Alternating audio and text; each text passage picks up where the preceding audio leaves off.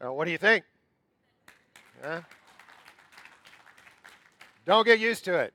No, I was like- So in a past generation, there was a radio personality named Paul Harvey. And he would tell these stories and always had a punchline at the end. So he would always conclude his story with this phrase, and now you know what?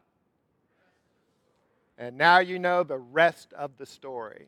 So last week we were studying in Luke chapter 18. And that's the account where the rich young man came to Jesus. And he said, "What must I do to inherit eternal life?" And Jesus said, "Keep the 10 commandments." And the rich man said, "I've done that my whole life." Jesus said, "Really?" He said, "All right then, sell all your possessions, give the money to the poor, you will have treasure in heaven, and then come follow me." And that young man went away sad because he was very rich. He turned Jesus down. He did not consider that worth it. It wasn't worth it. But that's not the rest of the story. That's not the end of the story. After he left, Jesus had a little debriefing with his disciples. And they talked about what had happened and why the journey is worthwhile. Our message today is worthwhile journey. Now, if you are new to us, I know we have some first-time guests here today. I met Steve and Jack and Brittany.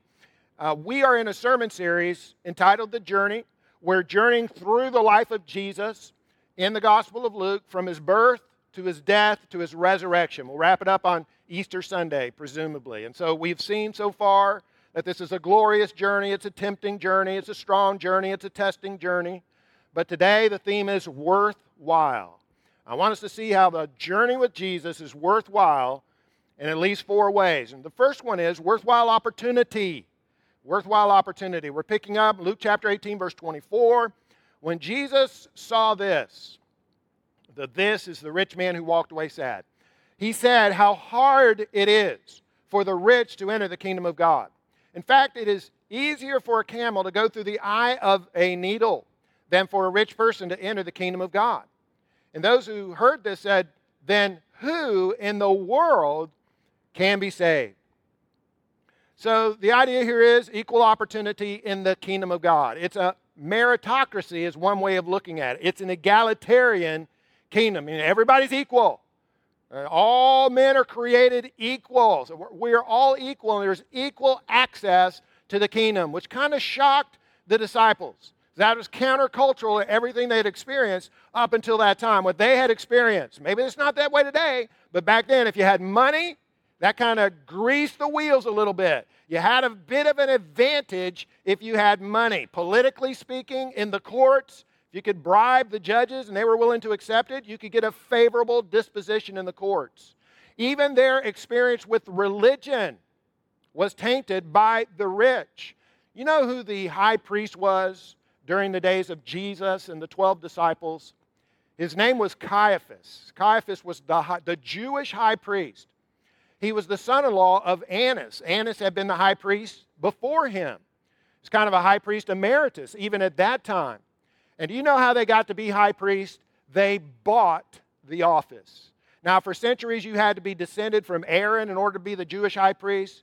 But by this time, the time of the Romans, you had to have money, power, and influence. So even in the religious world that they were used to, the lightning lane could be bought with money. But Jesus said, no. In my kingdom, being rich is not advantageous. In a way, it's a little bit disadvantageous. And so it's equal opportunity. In fact, James writes, James 2, hasn't God chosen the poor in this world to be rich in faith? Aren't they the ones who will inherit the kingdom he promised to those who love him? Isn't it the rich who oppress you and drag you into court? Might be Jesus' kingdom is the only kingdom in history where it is harder for the rich than it is for the poor. Now, I call it a meritocracy. I'm going to compare it to the United States Army. I was reading the life story of Roy Benavidez. And Roy Benavidez, he was born in Cuervo, Texas. Mexican father, Native American mother. They were born in poverty, and both of his parents died of tuberculosis before he was 5 years old. He was adopted by his grandfather and his aunt and his uncle, who raised him along with 8 cousins, And that actually turned out to be a huge turning point in Roy's life because this was a devout, religious Christian family. They went to church 3 times a week. They prayed constantly, read the scriptures. They imbued him with the values of Christian faith. And he said it is his faith that carried him through his poverty, his challenges, his trials. He went on. The second turning point in his life was when he joined the army at the age of 17. And he worked hard. He sacrificed. He was assigned to the 81st Airborne. And eventually he won the Congressional Medal of Honor for deeds of valor performed in Vietnam above and beyond the call of duty. So at that time, and I guess it's still the same today in the Army, but it's a meritocracy. It doesn't matter if you come in poor, rich, somewhere in between, the opportunity is there in the kingdom of God. Jesus doesn't tell us not to be great in the kingdom. He tells us how to be great in the kingdom, to love, to serve, to be humble, to sacrifice, to have courage and faith. Opportunity. So I think that's number one. A worthwhile journey, worthwhile opportunity. Secondly, worthwhile possibility. Those who heard this said, "Then who in the world can be saved?" And he replied, "What is impossible with man is possible with God." Now I get the sense here, the sense of what's happening is that Jesus is turning things upside down a little bit because material blessings and prosperity come from God. All good gifts come from God. The reasoning seemed to be that those who were wealthy, those who were prosperous, those who were rich were especially blessed by God, maybe especially close to God and righteous. So the idea was the rich are the best and the brightest that we have. And if they can't enter the kingdom of heaven, then who can? Who in the world then can be saved? And Jesus says, well, with man, this is impossible, but with God, all things are possible. It's possible with God. Because we're going on the journey not alone, but with someone, because we're going with God, then salvation becomes possible. All things become possible. Hey, if a lot of you read the one-year Bible for your personal devotions like I do, and I encourage that. If I could give a gift to every single Christian, it would be the one-year Bible and to be reading the one-year Bible. But anyhow, if you are, then you know this past week we've been reading in the Old Testament there how the Israelites were delivered from Egyptian slavery and bondage, the plagues, and Moses leads the Israelites out of Egypt. But then Pharaoh changed his mind again and decides to chase them down. He sends hundreds of chariots after them, and here the Israelites are backed up against the Red Sea. And they're going to get run over by the chariots. And it seemed like an impossible situation. But God knew that there was a road right underneath the Red Sea. Only God knew that. And he caused the wind to blow, and the sea parted, and the Israelites walked across on dry land. Of course, the army of Pharaoh chased them right down into that Red Sea. And as soon as the Israelites got out on the other side, God caused the walls of water to close in upon the Egyptian army. He delivered them. He saved them. What is impossible with man is possible with God. We see it with Moses and the Israelites. We see it with Joshua and the walls of Jericho. We see it with David and Goliath over and over and over again in the Bible. One of the songs that we sing has these lyrics. Remember those walls that we called sin and shame? They were like prisons that we couldn't escape. But Jesus came and died, and he rose, and those walls are rubble now. Remember those giants we called death and the grave? They were like mountains that stood in our way, but he came, died, and rose, and those giants are dead now. This is our God. This is who he is. He loves us. This is our God. This is what he does. He saves us. He bore the cross, beat the grave, let heaven and earth proclaim, this is our God, King Jesus. When Jesus looked at his disciples and he said, this is impossible with man, but it's possible with God. Of course, he was talking about salvation, and he was talking about himself. Himself. That's why he came. He was their salvation. Just a few sentences later, he says this, listen, we're going up to Jerusalem, where all the predictions of the prophets concerning the Son of Man will come true. He will be handed over to the Romans. He will be mocked, treated shamefully, and spit upon. They will flog him with a whip and kill him. But on the third day, he will rise again. We don't go on this journey alone. We go with Jesus. Jesus wants to save us worse than most of us want to be saved. And this is what he does. This is why he died, and this is why he lives, to make the impossible possible, our salvation. It's worthwhile. A worthwhile opportunity, worthwhile possibility. I got 4 today. Here's the third one. Worthwhile ROI, return on investment. Peter said, we've left our homes to follow you. Jesus replied, yes, and I assure you that everyone who has given up house or wife or brothers or parents or children for the sake of the kingdom of God will be repaid many times over in this life and will have eternal life in the world to come. Now, this offer that the rich man had declined because he didn't feel like it was worth it to follow Jesus, that's the offer the disciples had accepted.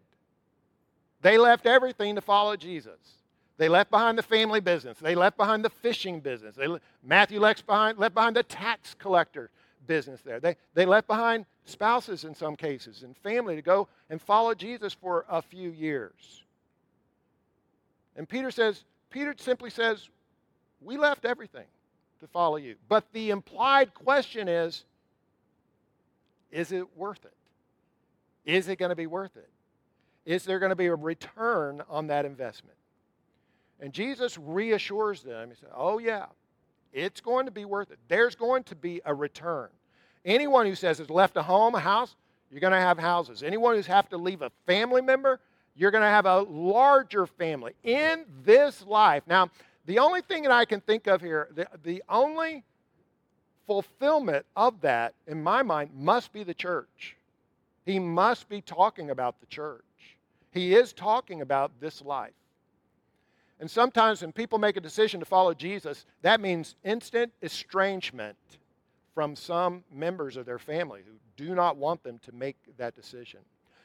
There have been some people that because they follow Jesus, they are now going to have to live at a lower standard of living than they would have lived at otherwise. There are those, depending on the time and the place, who follow Jesus, their lifespan here on earth is going to be shortened because they're following Jesus. And Jesus says, whatever you sacrifice, look, you're going to get family, fathers, mothers, sisters, brothers, sons, daughters. Look around here. That's the church. This is our spiritual family. Brothers and sisters and mothers and fathers. We've got some spiritual grandpas and grandmas in here. And some great-grandpas and great-grandmas. Spiritual family. If you become homeless and you're a part of the church, no problem. You'll have a home. Just get with Scott and Peggy Blount. Boy, they'll hook you right up. I think they got 3 families living in their house right now. But truly, what a great reward and a blessing the church is. If I was following Jesus and not in a church, when I say in a church, I mean all in. I'm in a life group. I'm in a Bible study. I am serving in a ministry. My treasure is in the church. I'm there whenever the doors are open. I am all in the church. If I'm following Jesus and not in a church, I am missing out on 95% of the reward that comes to a Christian in this life. That's what I believe. I also believe most of the reward for following Jesus is not in this life. It's in the next life. But of that reward that is, it's mostly coming through the church. So Jesus says that, first of all, and then secondly, he says eternal life. Eternal life. Now, that's a gift. That's not something we earn. That's not through our sacrifice.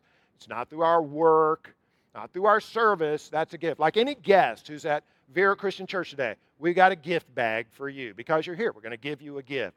And when a person follows Jesus, he gives the gift of eternal life. That's two pretty big returns. An eternal church and eternal life. Years ago, a man named Tom Bodett was a contributor to NPR radio. Every once in a while, he's on a show called All Things Considered. Well, there was an executive at Motel 6 that heard his radio voice, and thought to himself, that voice sounds like the voice of someone who would spend the night at Motel 6. So they hired him to be their spokesperson. So for 35 years, Tom Bodett was the spokesperson for Motel 6. And they had a great tagline. At the end of each one of his commercials, he said, this is Tom Bodett for Motel 6, and we'll do what? That's right. We'll leave the light on for you. What a great tagline for a motel. It's a great tagline for a church as well. I want to say, if you've been following Jesus but do not have a church family, something like I've just described, a close, loving, spiritual family, and would like one, we'll leave the light on for you. If you're a follower of Jesus and you used to be in a church, but maybe you're not now, maybe you became disillusioned and discouraged, and something happened and fell away, but now you're thinking, maybe I want to come back to a church, we'll leave the light on for you. And also, if you're in that demographic where you're getting toward the end of your journey here on earth, a lot closer to the other side than we are to this side, to passing on, God has a church in heaven, and He has the light on for you. The light's on. It's a worthwhile journey, return on investment. But there's one more. Worthwhile sacrifice. Worthwhile sacrifices. Again, we've left our homes to follow you. There will be sacrifices on this journey. There are always sacrifices to follow Jesus. Most of us are experiencing some kind of sacrifice that we're making for the Lord right now. Does that detract from the journey of following the Lord? I say no. I say it's a big part of what makes following Jesus worthwhile. Have you ever noticed how we are attracted to stories of heroism and sacrifice? The Lord of the Rings, for instance, one of the greatest stories of literature by J.R.R. Tolkien and made into a movie and TV series and all of that. It's the story of a journey and the fellowship of the ring, and it's a good versus evil, and the heroes make tremendous sacrifices on this long journey. And people love that story. We identify with those with those heroes rather. Or also, I just finished watching again the television series Band of Brothers, about the 101st Airbornes dropped into Normandy, and they go from Normandy all the way through that part of the war and that theater to Germany. And it's based on a true story. Service and sacrifice. Lives lost, freezing, hunger. We're attracted to that heroism. Deep down inside, we all seem to want to give ourselves in sacrifice to something and someone that is worthy. And that's our Lord and His kingdom. I mentioned earlier Roy Benavidez and how he won the Congressional Medal of Honor. I want to finish up this morning by reading the citation. The award ceremony was in 1981. The award was presented to him by President Ronald Reagan. And I'd love to just show you the video clip of Ronald Reagan reading off the citation, but it's long, and so I've edited it down. So I'll be Ronald Reagan today. But please bear with me as I read this for you. Roy Benavidez. I'm just going to refer to him as Roy throughout this. It's easier. May 2nd, 1968, a 12-man Special Forces recon team in a dense jungle area west of Loc Ninh, Vietnam, met heavy enemy resistance and requested emergency extraction. 3 helicopters attempted extraction but were unable to land due to intense enemy small arms anti-aircraft fire. Sergeant Roy was at the forward operating base in Loc Ninh monitoring the operation by radio while attending a church service. Armed only with a knife, he voluntarily boarded a return aircraft to assist in another extraction attempt, praying for God's protection. Realizing that all the team members were either dead or wounded and unable to move to the pickup zone, he directed the aircraft to a nearby clearing where he jumped from the hovering helicopter and ran 75 yards under fire to the crippled team. Reaching the team's position, he was wounded in his right leg, face, and head. He took charge, repositioning the team members and directing their fire to facilitate the landing of an extraction aircraft and the loading of wounded and dead team members. He carried and dragged half the wounded team members to the awaiting aircraft. He hurried to recover the body and classified documents from the dead team leader. When he reached the body, Sergeant Roy was severely wounded in the abdomen and back from grenade fragments. Nearly the same moment, the aircraft pilot was mortally wounded and his helicopter crashed. Sergeant Roy secured the classified documents and returned to the wreckage where he aided the wounded out of the overturned aircraft, gathered the stunned survivors into a defensive perimeter, and moved around the perimeter distributing water and ammo to the weary men. Facing a buildup of enemy opposition, Sergeant Roy began calling in tactical airstrikes and directing the fire from supporting gunships to suppress the enemy and so permit another extraction attempt. He was wounded again in his thigh just before another helicopter was able to land. He began carrying his comrades to the craft. On his second trip with the wounded, he was clubbed from behind by an enemy soldier. In the ensuing hand-to-hand combat, he sustained additional wounds to his head and arms before killing his adversary. Upon reaching the aircraft, he spotted and killed 2 enemy soldiers who were rushing the craft from an angle that prevented the door gunner from firing upon them. Only then, weakened from loss of blood, did he allow himself to be pulled into the extraction aircraft. Sergeant Roy's gallant choice to expose himself constantly to withering enemy fire and his refusal to be stopped despite numerous severe wounds saved the lives of at least 8 men. For service above and beyond the call of duty, he was awarded the Congressional Medal of Honor. Man, I almost have PTSD just reading about that. It's like a superhero, as are so many who have served in the military. What I would like to ask Sergeant Benevito is, was it worth it? Was all of that worth it? Would you do that again? And I'm going to let him answer that. And just the very end of his acceptance speech. You should watch the whole thing on YouTube. It's inspiring. But here we go. Let's roll that. I'm asked hundreds of times, would you do it over again? In my 25 years in the military, I feel like I've been overpaid for the service to my country.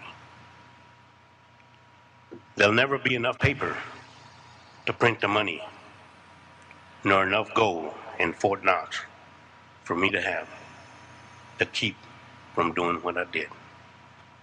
I'm proud to be an American, and even prouder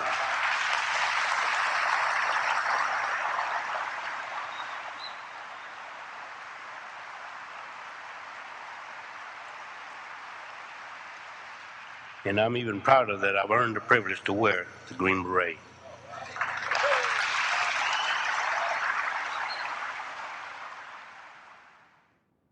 The Bible says in 2 Corinthians 4:17, "For our present troubles are small and won't last very long, yet they produce for us a glory that vastly outweighs them and will last forever." Would you bow with me in prayer? Our Father in heaven, we go on this journey, and it is worth it. Whatever you call us to sacrifice, we give willingly, for you are worth it. And we reflect this morning, we think about the fact that at least to you and to Jesus, we are worth it. We are worth the sacrifice that he made for us on the cross. So yes, we follow Jesus. In his name we pray. Amen.